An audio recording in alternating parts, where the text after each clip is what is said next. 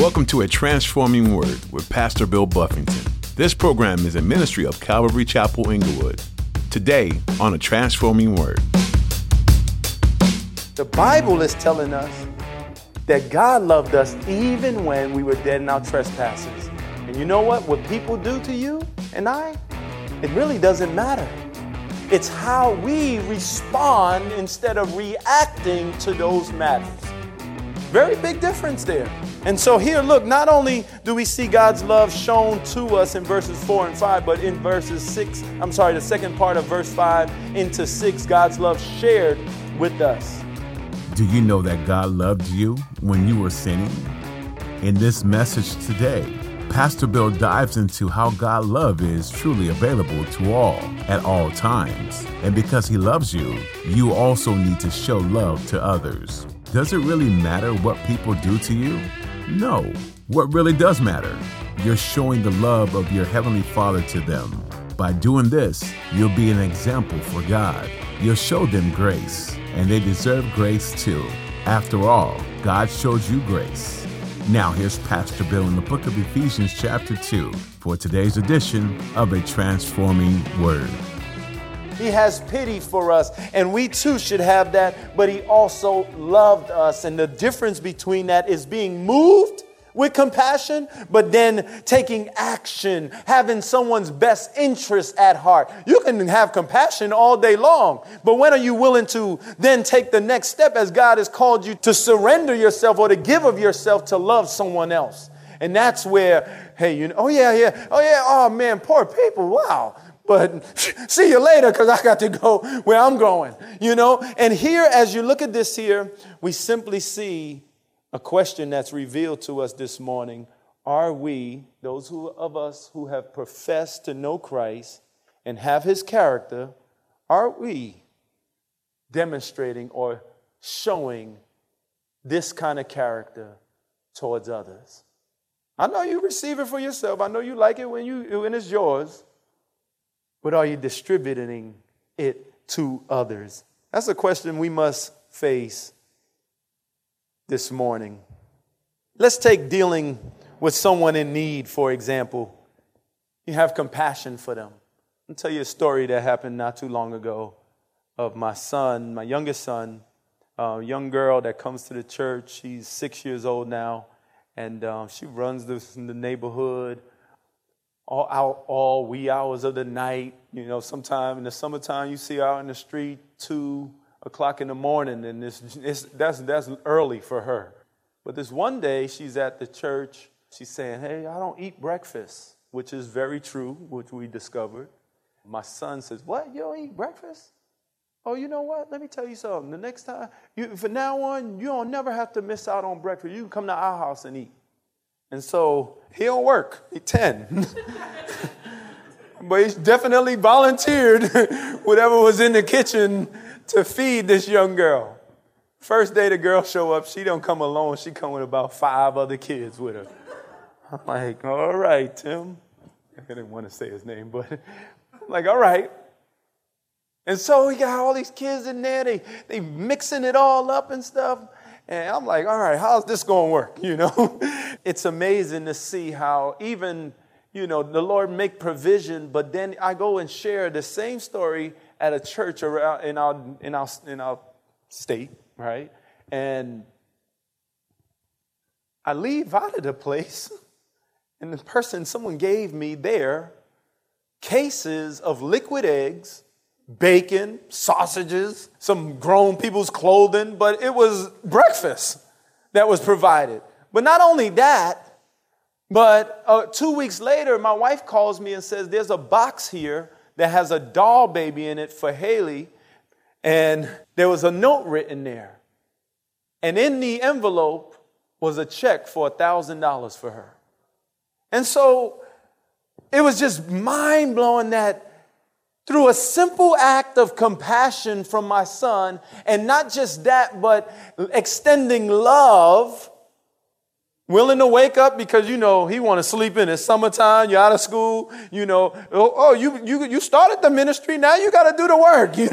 That's your sacrifice. You ain't say, oh, come over here. My mom and my dad going to cook for you. No. Get in that kitchen and work it up, And so, he had to do it and he was doing it and it's been great for him, But to see how God made the provision for him in his willingness to meet someone in need. And so not only that, but how about when we deal with people with conflict? I deal with kids, troubled teens all the time. One kid I'm thinking of specifically, 15 years old, fatherless, mother's paralyzed, 10 siblings, oldest brother doing a life sentence. The other two brothers under him run the gangs down there. Then there's him, his sister, then him. And then the other young brothers. Then their family claims to be Muslim. And somebody said this to him. They said to him, you are the most church-going Muslim I've ever met. Because he's always around. But then you also see his younger brothers coming around and even myself building relationship with his older two brothers. But he's angry. This young 15-year-old, angry. Ready to fight you at the drop of the dime. Whether young, old, whatever. He just out there. Doesn't know Jesus. And just how to just walk through a situation. Just in a diplomatic way. And you look at him and you can just see the hurt. And you can also see the hardness. But you can also see the tenderness when you get alone with him one-on-one.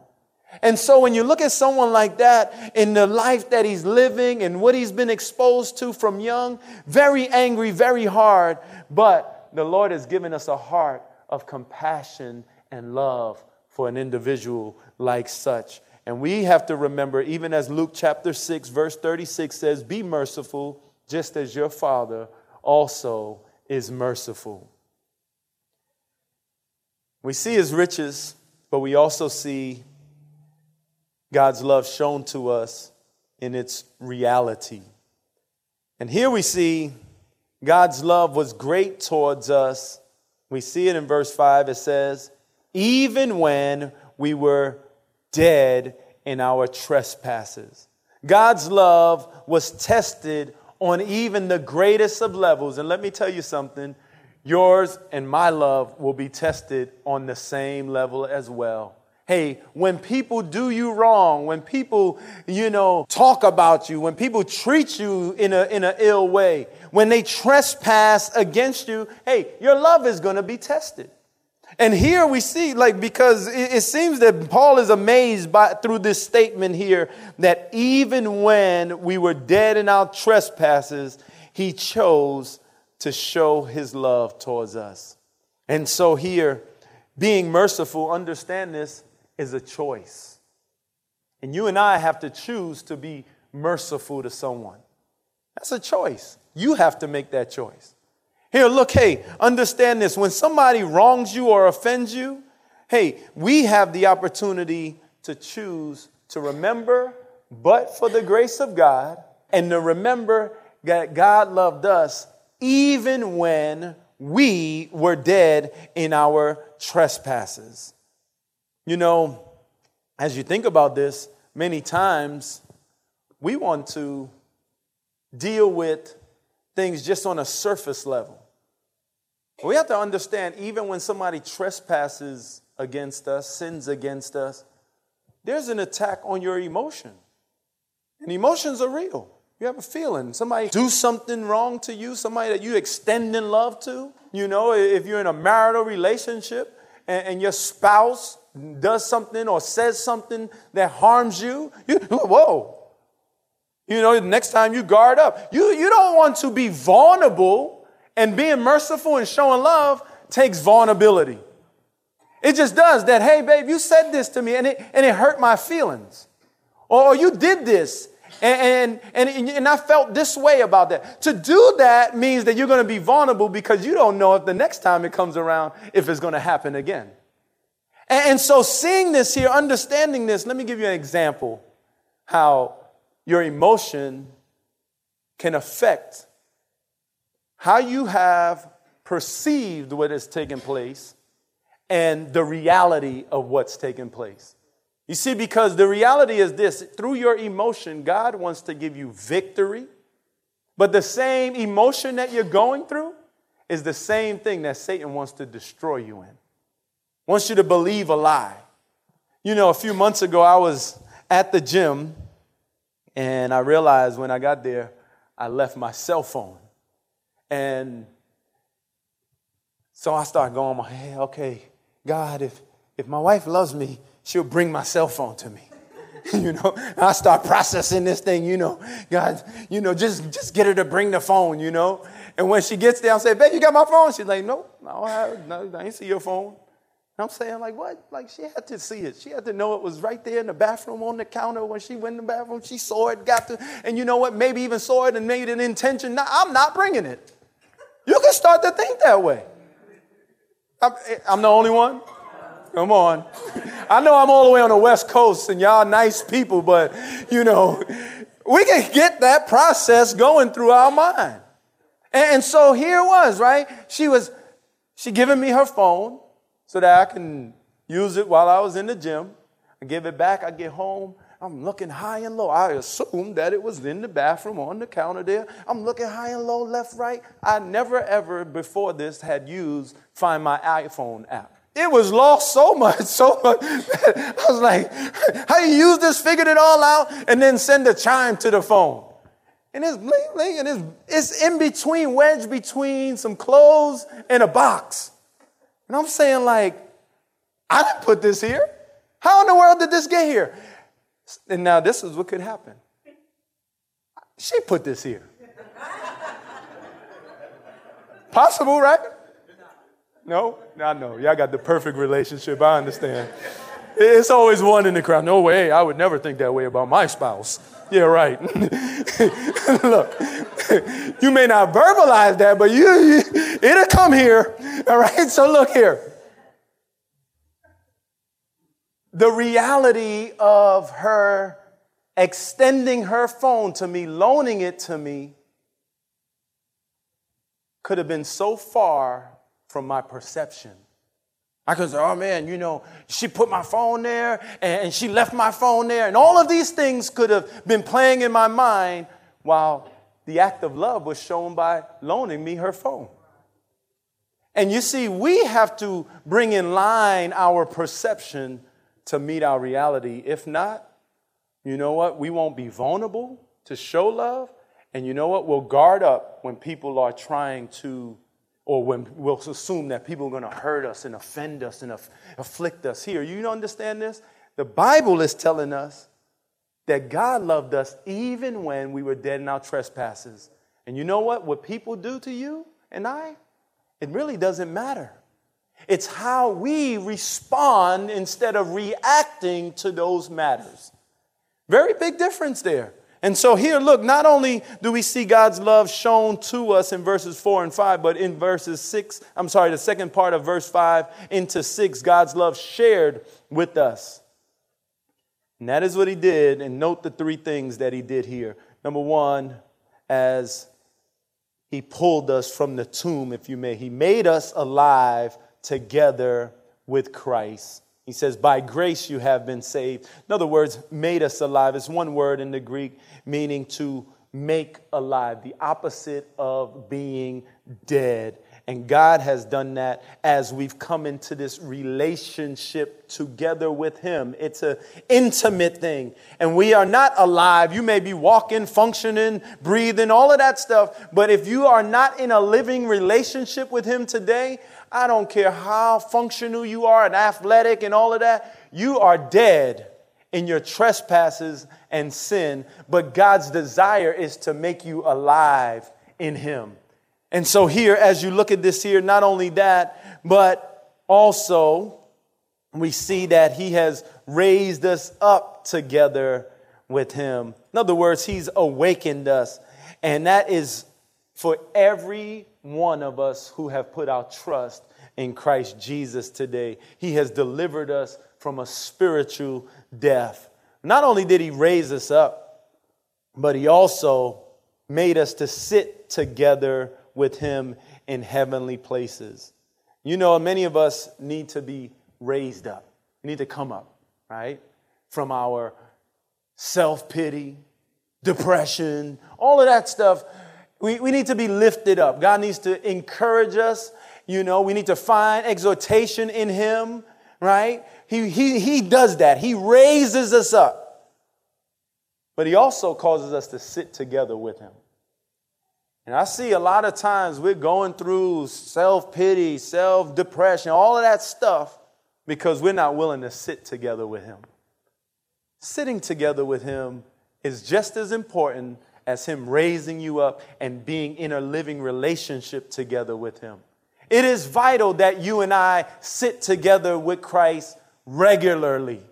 I'm not even going to say just once a day. I'm going to say throughout life that we take time, whether it's in the morning, whether it's in the afternoon and morning, whether it's in the morning, noon, and night. Hey, as much as possible that we would delight in just hanging out with him. It is so vital. I see so many Christians living and walking powerless. And I believe it's a direct attack because we're not sitting with him. I live in the Northeast region. Everything is fast. I don't know. California seems like it's just laid back. But where I live, everything is quick. You know what? You got to stop. Just pump the brakes. And just separate yourself. And so here, look, understand this. Are we willing to sit together with him? If not, he'll put you in a place and he'll make you sit together with him. But you know what else I find? It's not only that God has made us alive with him and not only that he's raised us up and moving us forward in him, but we don't like to sit with him because a lot of times when we sit with him, we don't like to hear what he's saying to us about us. You know, you always, I got a word for you, brother, or I got a word for you, sister. God's given me a word. No, I was praying and God spoke to me about you last night. That's fine. But what did he say to you about you? That's another question. And if we're going around telling everybody what God said to them about someone else and never taking the time to hear what God is saying to us about us, we mixed up. You see, because when we sit with him, he's going to get at some stuff that's in us that we really don't want to hear, if we being honest. Oh, God, we like the mushy God stuff. But how about you lacking in love towards your spouse? How about, hey, these areas where you need to love your children or sacrifice some time with your children? You know, how about those things? How about, hey, spend some time with me? How about those things that he's speaking to you in your thought process, in your life, in your behaviors, in your ways that you live? You represent him in word, but in character that are lacking. Look, that's what he do. That's what he did to Peter after Peter went back fishing. He pulled him to the side, had breakfast with him, sat with him, and got at him about him. You go check out the story in John chapter 21 if you have time this week. But look here. He's made us alive. He's raised us up, and he's made us or caused us to sit together with him in this heavenly realm. And then we come in for a landing in verse 7. For the third point, God's love shown through us. And it says, this is what the purpose of verse 6 is for, is that in the age to come, he might show the exceeding riches of his grace in his kindness towards us in Christ Jesus. In the age to come, it's from forever, for all time, future as well as past. That for the age to come, this is what he says, that he might show, in other words, to demonstrate or to put on display. Do you know whether you like it or not, your life is on display? Your life is on display for something. Whether you're in a relationship with Christ or not, your life is public display for others to see and read. Now, as a Christian, your life is on display. Whether you're a secret agent Or, you closet Christian. That's what I'm talking about. But your life, as you go and profess, your life on display. And people that don't even read the Bible can tell you some things about you if you're not being a good example. And so here, look, understand this. He has done all these things. He's caused you to sit together with him. He's raised you up. He's made you alive. For what? For the purpose that he can put your life on public display, past, present, future, and seeing here, look here, and that people could see the exceeding riches of his grace in your life and through your life. Not only that you are a recipient of this life, but that you are also distributing this life that he has poured out on you and I. And so we see this here, but we also see his kindness towards us. People need to see his kindness in us or towards us, but also see the kindness of God shown towards them through your life. And so not only that, but here we see where it all takes place. It's in this relationship with Christ Jesus. There's a benefit, I believe, here. When you live your life in Christ, there is benefits of his grace being shown towards you. But there is also the opportunity to show grace towards others. There's also that opportunity to show love towards people and mercy towards others, even when they have trespassed against you. Even when they were dead in their trespasses.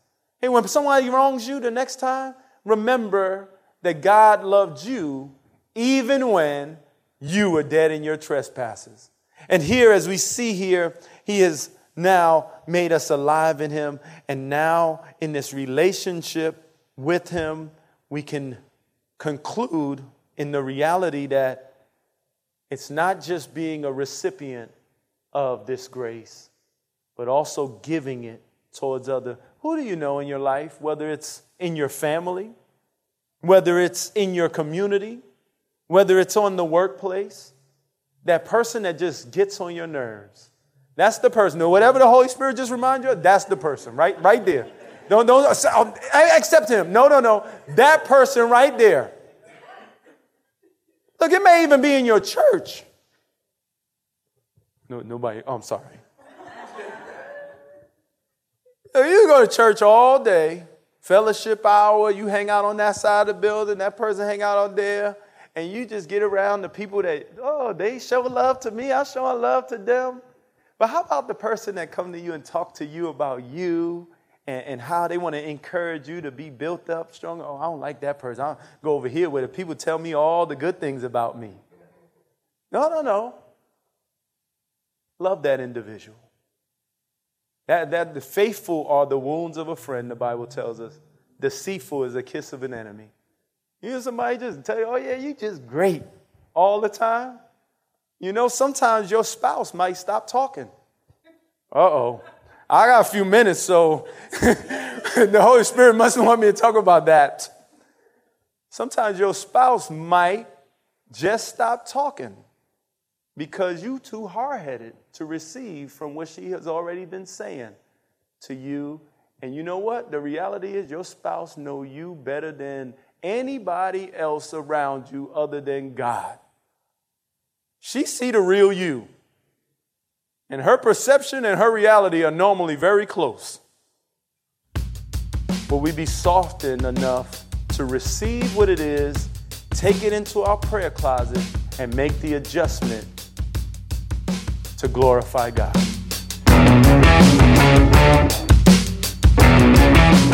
That's all we have time for today on A Transforming Word. Thanks for tuning in. Pastor Bill Buffington has been teaching through the book of Ephesians, and we pray that it's been eye-opening for you.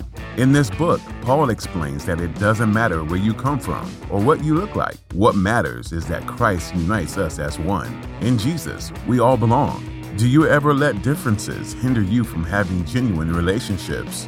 Do you let cultures or skin color get in the way of Christ-like living? Paul knew that although differences can be difficult to process, unity is the heart of God. To be one with each other is to be one with the Father. We hope you continue to learn more from this book, and we encourage you to read ahead on your own. If you're interested in hearing additional teachings from Pastor Bill, you can find them on our website at calvaryinglewood.org. We'd be happy to meet you too. If you live in the Inglewood area or happen to be passing through, come join us for worship this weekend.